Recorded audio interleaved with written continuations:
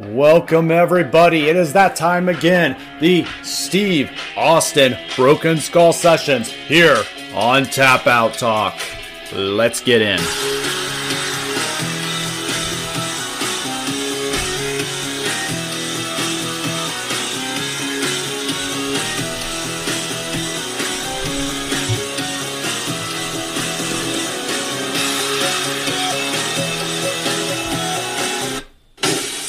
It's that time, and when you hear the glass, you know it's that time for the Broken Skull Sessions here on Tap Out Talk. And today's episode, remember, diamonds are forever, and so is, you guessed it, RIC FLAIR. And so I'd like to go ahead and start in with that, keeping in mind that we will be dealing with RIC FLAIR episode 6. Can I get a woo as we start in? So you guys know the deal here in the opening. This is the podcast of the podcast. If you don't want to watch the whole show, you come here and you watch the podcast. And I give you all the highlights and delights and the breakdowns. And then you can make that decision if you want to invest 1 to 2 hours of watching the actual Broken Skull Sessions on WWE Network. So with that being said, let's get into our opening. We start out with Flair and Austin toasting to start out. And he says that Flair says that he's been drinking in moderation now.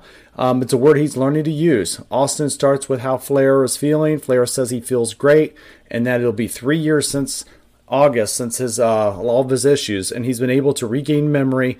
And he had 4 heart surgeries in over 7 weeks in the span of 2019, and he felt great ever since then. Austin shows a picture of them from a few years ago. He brings up that he and his peers all considered Flair the greatest of all time, or the GOAT, right? And they'll get into that a little bit later on. They talk about the lifestyle of Ric Flair, that styling and profiling, and that Steve's generation, and how they know they probably, would today. And then Rick says he hated to go home because he knew that on the road for 30 days, when he'd get home only for 1 day and he would barely get a day in time. So sometimes he would just go right to the next town because it was almost just as easy rather than getting into fights at home about why he was only home for a little bit of time. From there, we go into a little bit of the lifestyle of the Nature Boy. He talked about his wife, Wendy, and that she likes to go out as well, so that was a plus for him when he got married later here in life with her. He does say that he wishes that he had toned it down a bit when he was in younger years with his kids. The only time that he had with them was when Bischoff sent him home and WCW went out of business. And you could tell Rick was living with a lot of regret here during this phase. But those were his best times, and he loves being around Wendy and the kids now. Let's move ahead. We get into the clothing because the clothes make the man. You guys have heard that saying before over and over, time after time. Austin brings up that he learned that Flair bought all his clothes that he would wear. They cut to a promo in 1986 where Flair talks about his clothes costing $1,500. He plugs getting them from a place in Kansas City. He modeled himself after Buddy Rogers, and Flair was blown away when he met him. Buddy told him there was only one diamond in the wrestling industry, and it was him, and then he shook his hand. Flair thought it was the coolest thing ever to be able to actually have Buddy Rogers say that to him. He says he learned to dress well from his dad. His dad was a doctor, and he learned to dress professionally from his dad, which he did carry into the world of wrestling. Speaking of legends that Flair admires, put Johnny Valentine on that list. They talked about Johnny Valentine and how he didn't like the Irish Whip because it wasn't unbelievable. Valentine was his first partner, and Wahoo would beat the tar out of him and he would flop down. That is where the Flair flop got its invention. He continued to do it because the fans liked it so much. Austin then brings up that he heard Ole Anderson hated it, and that Flair says Ole also hated the flip in the corner.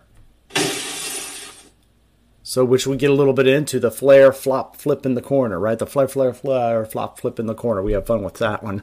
Austin asks Vince, he asked him, he says, what did Vince think of this Flair flop? And he says he loved it. He didn't like the slam off the top rope, though. But Flair says it was because Ross would point out his age, and then he would also, Jerry Lawler would bring up that it never actually worked, which kind of just, it's like spoiled it, right? He mentions his match with Shawn Michaels at Mania and how they switched places in that match. And it was him getting the one, Shawn Michaels' one getting slammed off the top. So that was like a nice little nod to Flair in his retirement match that we didn't know about.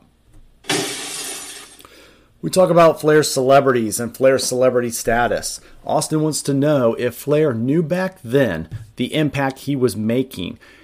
He actually brings up how Flair is respected by rappers and athletes all alike. They have a little conversation here. LeBron James actually, he plugs that LeBron James, he's going to be seeing him the following night after this podcast. And we get footage of him introducing the Lakers on their home game in the following night as far as before. LeBron is one that gave Flair the moniker, the founder of swag. And LeBron told him that a Rolex watch kept him out of trouble and inspired him. So, Ric Flair inspired LeBron James with that styling and profile and mentality.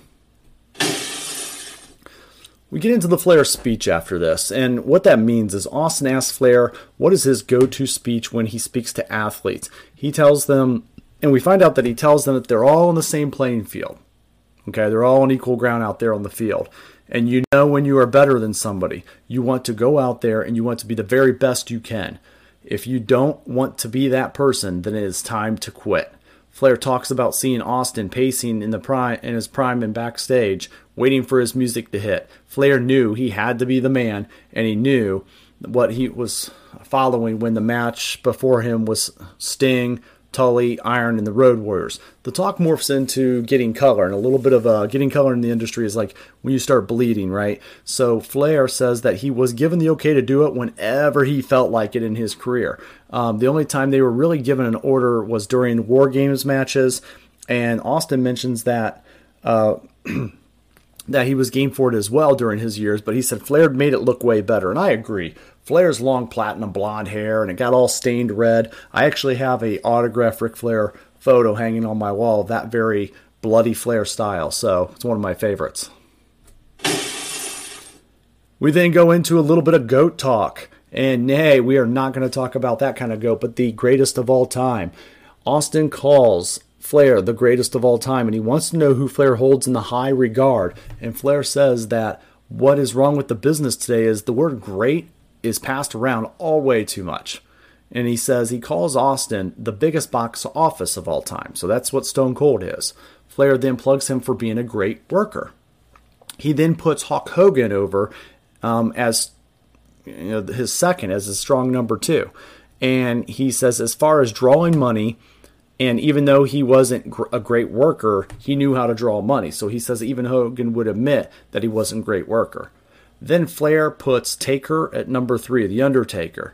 And then he says after that, you can put Ric Flair, Shawn Michaels, and Triple H wherever you want, kind of mix and match, right? He gets back on people using the word great too much after this. And he says that Harley Race and Terry Funk were great workers, but they didn't get the recognition because of the time they worked. Flair says he was relevant at 70 because of what he did in the 80s, which I do 100% agree. And I mean, that's greatness over how many generations, right? He started in the 70s, and then he went on in his career all the way through the modern era. So that's definitely, a lot of years on the road.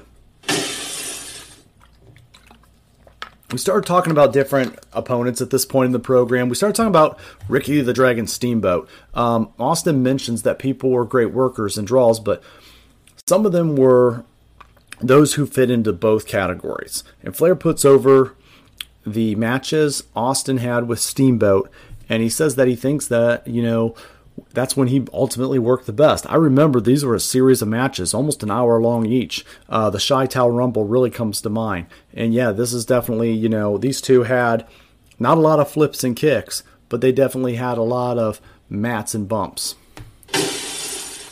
We then get into the Crockett Promotions era for Flair. Flair picks the 80s as Crockett as the best period of his life. He knows he stunk up the joint in his first run in the NWA. Ugh.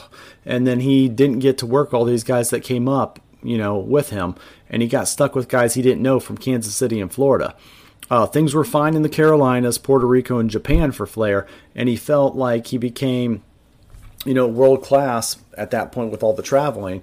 and he was ready to take on the world when he won the title for the second time against Harley Race at Starrcade 1983.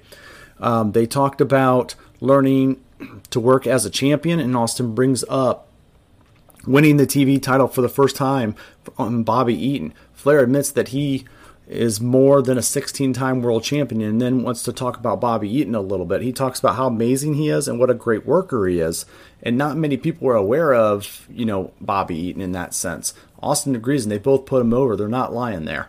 Bobby Eaton, this is twice now on the Stone Cold podcast that Bobby Eaton was, given a lot of praise. Remember, Goldberg originally wanted to give the streak to Bobby Eaton, at the end of his run, and he mentioned that on the Stone Cold session. So from there, they transitioned into some match comparison.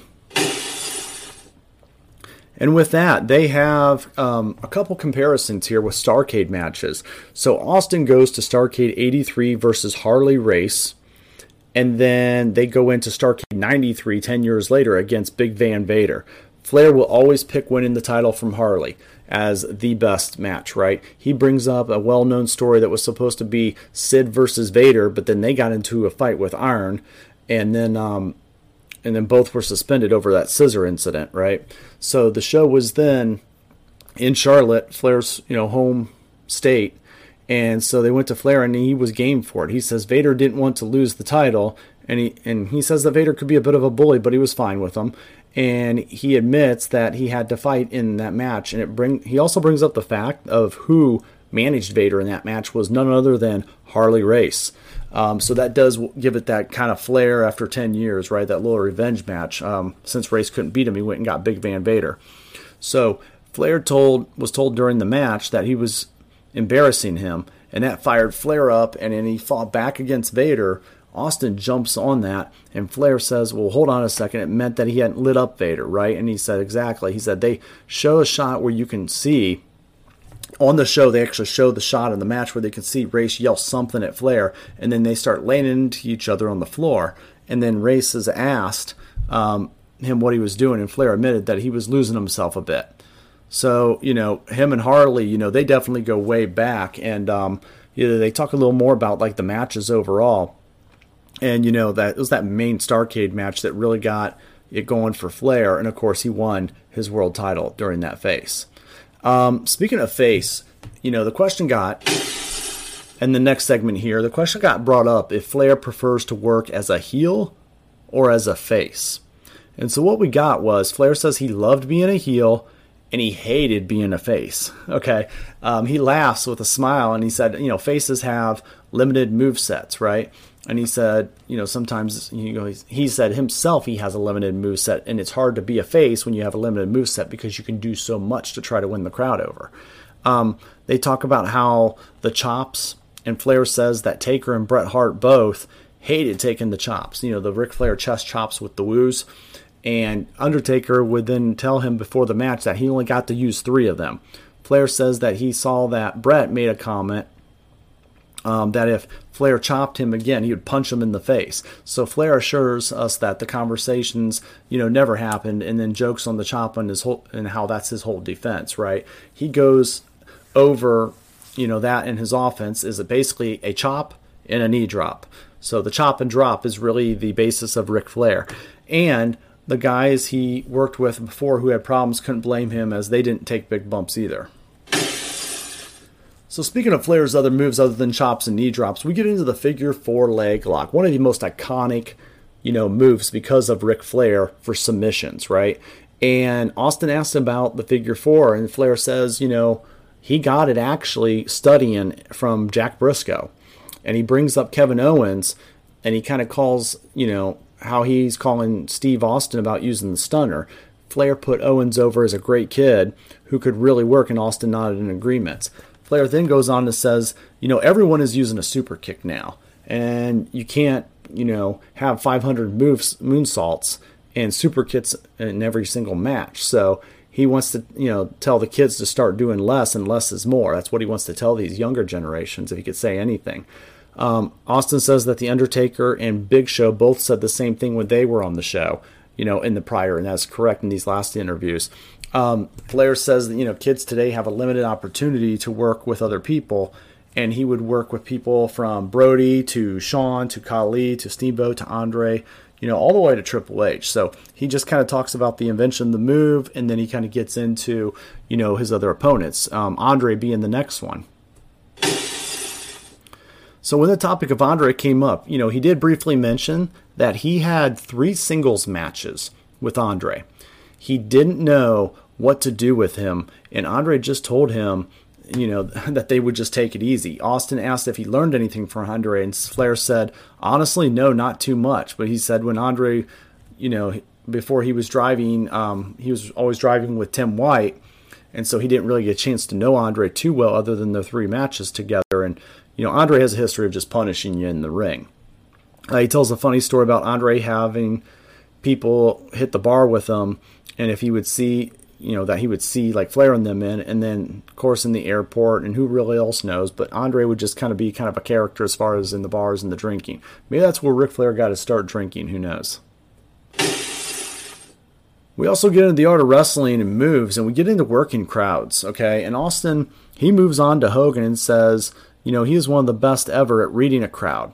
And Rick would absolutely agree. Hulk Hogan knew how to read a crowd and knew how to fire up at the exact right times. And, Hulk up as we know it as fans, right? He would also sell for anyone. And he knew how to get the audience to respond. Austin says that Hogan could work, but was a big guy who worked a big guy typical style, right? Where Austin also appreciated the way Flair could work, and he would also work a crowd as well. And he knew that when it was time to manipulate the crowd and when it was time to, kind of control them overall. Flair says that you don't know the action until you go out there and you just do it. And every crowd is different. Flair doesn't know, Flair said he doesn't know why you would ever cut someone off like Austin, Steamboat, or Hogan, or Morton, or Kerry Von Erich even. When they're blowing the roof off the building, you just let that man go out there and work. And they'll tell you when they're done because they're so good at what they do and knowing they're so in tune with the crowd. He feels the need to let them blow the roof off, and then they can bring it down once they sense they're good. So he got into it once with Ole Anderson, who kept yelling at him to cut off the Road Warriors and Dusty, but Flair felt the fans wanted to see him run wild. They would then get, about 5 more minutes, and then Austin, said sometimes you would just lay on the mat selling and then kind of bringing the pace down. But even then, if it was 35 stomps, he would still do it. So they get a back and forth about how to work a crowd here. And I think that's definitely a dying art. With the days of COVID and stuff, I think when the crowds went away, that did teach these superstars not how to work a crowd for a while. And I think that's such an important element, right, in today's era. We then go a little bit further in the conversation, and we jump around a lot here in this interview, but it does go back and forth. Flair goes one way and Austin goes another. But at the end of the day, Austin goes back to their WCW days, and he says he modeled his career after Flair, and he was told that he was going to be the next Ric Flair when he was with the Hollywood Blondes. Austin was the 6th man with Flair and Sting, and he watched them work, and he knew that he had a long way to go. Flair says he always worked with Sting and told Austin back then that he still had time. You still got lots of time, kid, and you're going to get this. Austin from here then will shift to the 1992 Royal Rumble, and they talk while Flair makes his entrance at number 3 on the monitor, right? And so they show the Rumble while the guys are kind of drinking and talking about it, and he says he was out there with DiBiase the previous night, and they were hanging out, and he said the star power in this Rumble was so amazing, just to say. You got the Bulldog, Shawn Michaels, Kerry Von Erich, Texas Tornado, Ric Flair, Big Boss Man, and so on and so forth, right? They both put over Ray, the Big Boss Man, for being a big man that could work. Piper was then out next with Flair, and he says that he was 42 during his match. The crowd loses it for Piper, and then we cut towards the end of the Savage getting tossed. Randy Savage, another talent there. And then that leaves Hogan, Flair, and Sid in the ring. Flair wins when Hogan goes to handshake Sid for eliminating him and says, good job. And then Hogan kind of pulls a heel move and pulls Sid out while Flair flips him and ends up basically winning the whole thing. And this was the first Royal Rumble ever where the title was on the line. So Flair became WWE champion for the first time that night as well. Flair says he didn't get tired during the match at all. Austin asked Flair if he liked working Rumbles.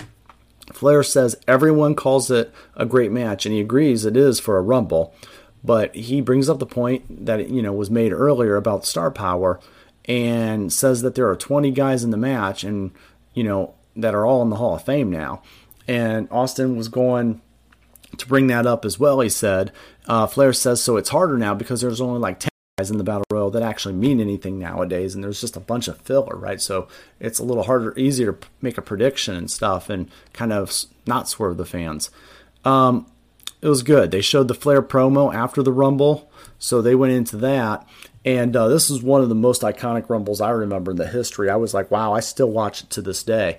And this emotional Ric Flair promo, right? And it was just perfect. You had Mr. Perfect. You had Ric Flair giving an insane off-the-script promo. You had Bobby the Brain Heenan, one of the greatest managers there. And then you got Mean Gene Okerlund being very serious in a shoot and yelling at a stagehand to put the cigarette out. And he just yelled at him right in the middle of Flair's speech. So it was just, Flair was laughing about that. But at that point, he said, we went out and had 12 martinis after the show. So Flair says that he was using this time to really stick it to WCW because they did him wrong when he left. He was ready to go there day one there. And he was, he had all of his confidence. And Austin asked about the tear in my eye line from this promo. And Flair says it wasn't rehearsed. It just came to him. And it was like, and I said, with a tear in my eye, he was in the big time now. And he brings up the NWA was that at one point, and that stopped when Vince McMahon took over the world. Flair considered himself the best wrestler in the world at the time, and he had in his mindset to be WWF champion someday. Austin and Flair both agreed that the business is a work, but they took their spot as a shoot. Austin brings up Perfect, Heenan, and Gene again being in that clip and how they're no longer with us at all. And Flair calls Heenan the greatest manager of all time. He also brings up Heenan as a worker in his day that, while he couldn't work an hour, he could also put on an exciting show. We kind of transitioned from here to another superstar that is not with us anymore, Kerry Von Erich, the Texas Tornado. Kerry Von Erich is discussed, and Flair calls him a nice kid, and he's sorely missed. He names the 5 stars that were the most over that he ever faced in his career, and here they are. Stone Cold Steve Austin, Hollywood Hulk Hogan, Kerry Von Erich, Texas Tornado, Dusty Rhodes, and Ricky Morton in the Carolinas. He talks about rubbing Morton's face in concrete, and the heat from the teenage girls that he got for that was insane. The crowds were on fire, and they nearly caused a riot. Austin talks about the high pop that the rock and roll would get from the women, and they were hot in the Carolinas, the Rock and Roll Express. From there, we go to WrestleMania 8, the topic that everybody wants to talk about, and including yours truly. I always wondered as a kid, I was like, what happened? Why did we not get Hulk Hogan versus Ric Flair at WrestleMania 8? Instead, we got Psycho Sid and Hulk Hogan and Ric Flair and Macho Man Randy Savage, which was a great feud over Liz, and I felt like that was a strong feud that was really well done. Austin wanted to know why Flair versus Hogan didn't happen. Flair says he doesn't really know, and he never asked. He thinks Vince had different ideas, and Hogan was getting ready to leave, and he talked about working with Randy and dropping the belt to him, and he says that, that was the last that we really saw of Liz in the WWE, as Randy was in a bad way, He did the run with him, and then Warrior dropped him on his head, and then so Vince was asked him to drop the belt to Brett then at that point, right? So when this basically all got finished up, and he's saying the greatest year and a half ever, he worked with Hogan. When it was all said and done, he got to work with Hogan, Piper, Savage, Perfect, Brett, and even a little bit of The Undertaker. He had fun in the 80s, in the WWF days, and he said he had a lot of fun with The Undertaker and getting to know him. He says that, he did lose 4 Rolex watches when they went out at night. Yeah, this was a good run for Rick, right? And I think it was a nice, healthy break before he went back to his days of WCW. And we did get Hogan versus Flair in WCW actually quite a few times. So we got that whole feud over there, but it was a missed opportunity for WWE. But as fans, I'm so happy that we got it. So the other thing is we got Sting versus Flair, we start talking a little bit about that, and Austin moves to Sting and says that Flair is the one that got Sting over. Flair says that he had something to do with it, but people don't give Sting enough credit. Flair says that Sting is not an aggressive guy at all and calls him the nicest guy in the world. He fully trusts, Flair fully trust him in that match. They had a Clash of Champions match, and he says it's very hard to go 55 minutes, but he did it, and he did it with him. He said, we see the closeness of that match, and a star was born. Flair can't say enough good things about Sting in this segment. Flair says that he has wrestled Sting nearly as many times as he's wrestled Steamboat, and they were all great. He puts Sting over as being a great guy and is happy where he is in his life. He can't think of a lot of guys that are that happy in the post-life of wrestling. And you know what? I'm happy for that, and good for Sting. He did it completely his way. I do think of Sting versus Flair as one of the most iconic faces of WCW history and one of the great rivalries of all time. From there, we shift a little bit. We get a little out of wrestling into some lifestyle.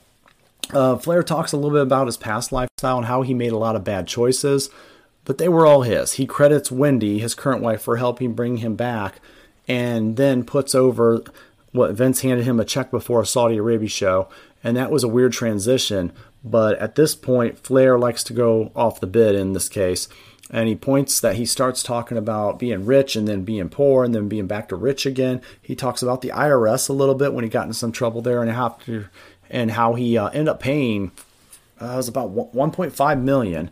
Austin asked Rick if he would change anything, and Rick says the only thing he would do differently is he was way too wild. He didn't want people to admire what he did, instead wonder about how that was even possible.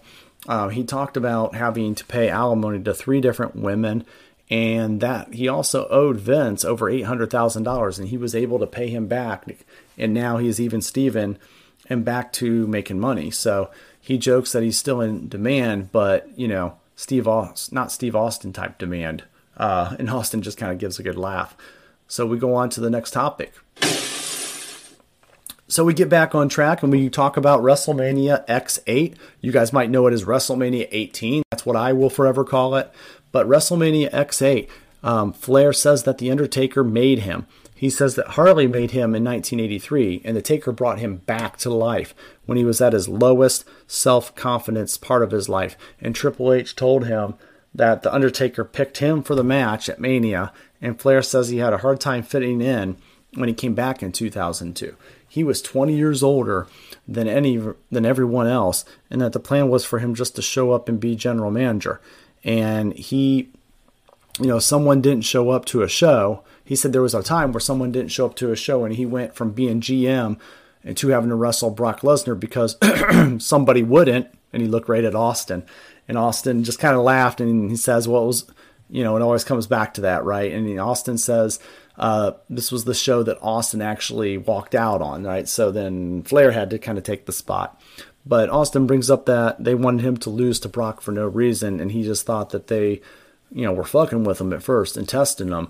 And then he knows that he handled it the wrong way. And Flair says that he didn't handle it wrong, when Austin says that he should have shown up and told Vince it wasn't going to happen, honestly, instead of just flying back home. So back to Taker, they both agree that the gimmick is the greatest of all time. Flair says that he was in shock when he got to the news that he didn't know how he was going to be able to pull this match off with him. But it definitely made it work, right? And they did a lot of flips in the corner, some boots. And then even Iron Anderson comes in and hits a hell of a spine buster, right? And so they talk about, the physique of Flair. And Flair wishes how he was a little more jacked at 52. But he says he was 55 here. So he wishes he was in a little better shape. But I don't think he disappointed. Next thing we start talking about Flair versus McMahon. So Flair goes back a few months prior to Mania, and we talk about the Royal Rumble again, and he gets a little emotional talking about Vince telling him how this is so cool wrestling him. And Flair struggled with that as he wasn't ready, and he didn't think he was being ready to be able to take a match on like that. So Flair struggled with that, but he had the same reaction with Shane in Japan, and then Rick breaks down, and he came across those moments. And being a 71-year-old man and having people like Austin calling him the greatest of all time. It's just, it's very honoring, and, you got to respect that from, this moment. And he enjoyed the match. From there, we evolve a little bit more into the podcast. We have evolution. And so what we have is Flair admits he battled with confidence issues on and off until Shawn Michaels retired him. He says that the cage match with Triple H at Taboo Tuesday got him back in the groove again. That was a great match. And then that led to Austin bringing up Evolution. And that Flair says that Orton is the best worker in the business today. He knows how to work. And he says it's amazing to me that so many legends say that, and yet so many fans are having a hard time believing it. Perhaps, maybe he's just super kicked more, right? So Flair then says that when you lose it, it's very hard to get it back. Okay, so, and that's the other half of it. Orton wants everyone to know, or Austin wants her to know what advice he was giving Orton and Batista. He says that Orton would go home and talk to his dad for that advice, and Flair wrestled his dad, and he knew he was giving him advice from a different era.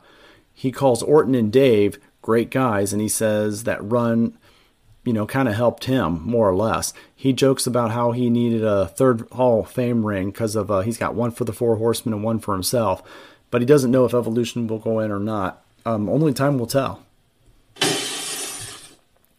So then we got our WrestleMania career-threatening match, which is WrestleMania 24 in the Sunshine Dome. So what we have here is Austin takes us this way where Flair was retired. And then he says with Shawn Michaels, these two, had a very respected match. Flair had an amazing entrance that night with fireworks, and he had a gigantic robe. It was very, flamboyant and reminiscent of Ric Flair earlier in his career, right? So they did it right. Shawn told him, Flair tried to say that he wanted to say something. Shawn told him to shut up. Flair puts Shawn over for having a match with himself and that night, and that wasn't the first time because he is that great. Shawn Michaels could have a match with himself and it would look good. Austin also says that he knows when Flair is calling a match, and he wants to know what it was like when the younger guy was calling the match. Flair said it took 15 minutes to settle in, and he wondered how good it could have been if he was on his own game. But Flair again goes back to losing self-confidence and how hard it is, and it wasn't about everyday life, but about getting in the ring at a 59-year-old. He was getting the reaction like no other, and he says that it was a 3-day gig with the Hall of Fame, Mania, and then the Raw after Mania. And they, the show ended with one of the most saddest moments when Shawn Michaels looked at him before the Sweet Chin Music kick, and he whispered to Ric Flair, "I'm sorry, I love you." And then he kicked him into retirement with Sweet Chin Music. So still awesome. Flair says that he was overwhelmed by the crowd, and that after that 1, 2, 3, he felt like the luckiest guy in the world. They showed Flair coming back through the curtain and getting a standing ovation, and tears are flowing down him. And man, now someone is, he said just someone's cutting onions, right? But he definitely was emotional. Dusty Rhodes was hugging Flair. Flair, was just getting emotional all over, and he was gut checked. But this was his last match, and they sent him out with class, and they sent him out with dignity the way it should have done, and it was amazing. So kudos to WWE for getting that right at WrestleMania 24 for the Nature Boy. But wait, there was more. There's an epilogue to this Ric Flair story. So there was a TNA Impact Wrestling run where Ric Flair did go to TNA Impact Wrestling. Austin asked about his TNA run, and Flair says that he needed money and it was fun. He was there at 3 p.m. and he was at the bar by 7. He hated working for Bischoff again, though he says he needed it to apologize to Vince for doing it. He just needed the money and just, like being with the boys, really. They both talked exit strategy, and Flair brings up hearing and having a brand 5 years ago. He wishes he had a manager who knew social media years ago.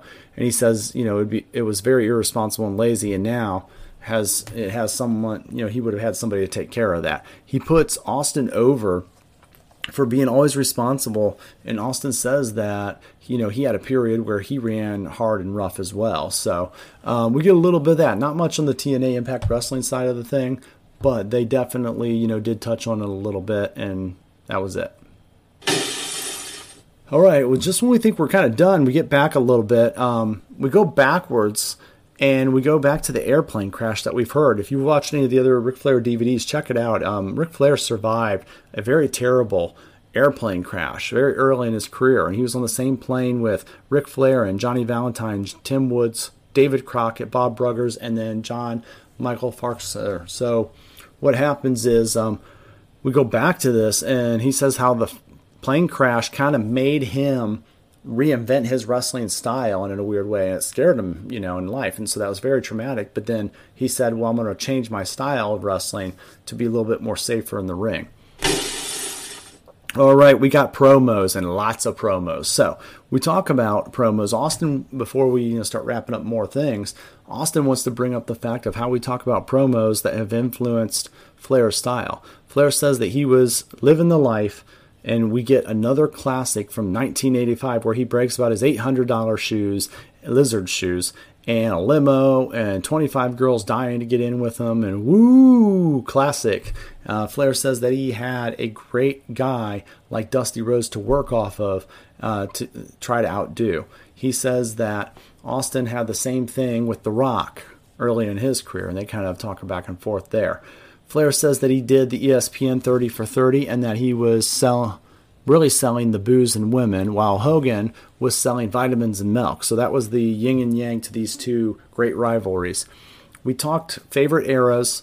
Flair naturally says the 80s and the NWA, and he puts over all kinds of stuff in there. And his best opponents and matches were the Four Horsemen related ones, Dusty Rhodes, the Road Warriors, etc. While the WWE had Hogan, and it didn't matter what else they had when you had Hulk Hogan. So he says that the guys with Hogan would just work as normal and do their gimmicks. So he gives an example of the $1 Million Man, Ted DiBiase, was a great worker, but all he had to do was kind of throw cash around. And that was his gimmick, and toss money and do his maniacal laugh. Everybody's got a price, right? And that was good enough to wrestle Hogan. So that was one of the differences from the entertainment world that was becoming WWE and the WCW wrestling world. And speaking in that world, Austin asks his favorite program Flair of all time, and he says Dusty for a lot of reasons. They show a black and white photo of them, and then Austin says, it smells and looks like pro wrestling. And Dusty definitely knew pro wrestling, and these two knew how to build a face-heel feud. And he said when Dusty bled, he bled like a stuffed pig, and then when, Flair bled, we all know what that looks like. So he just, kind of rolled their eyes at each other. But these two definitely had the it factor. Then we get a little fun. We get some montages of woos, including a woo off with Angle and Raw.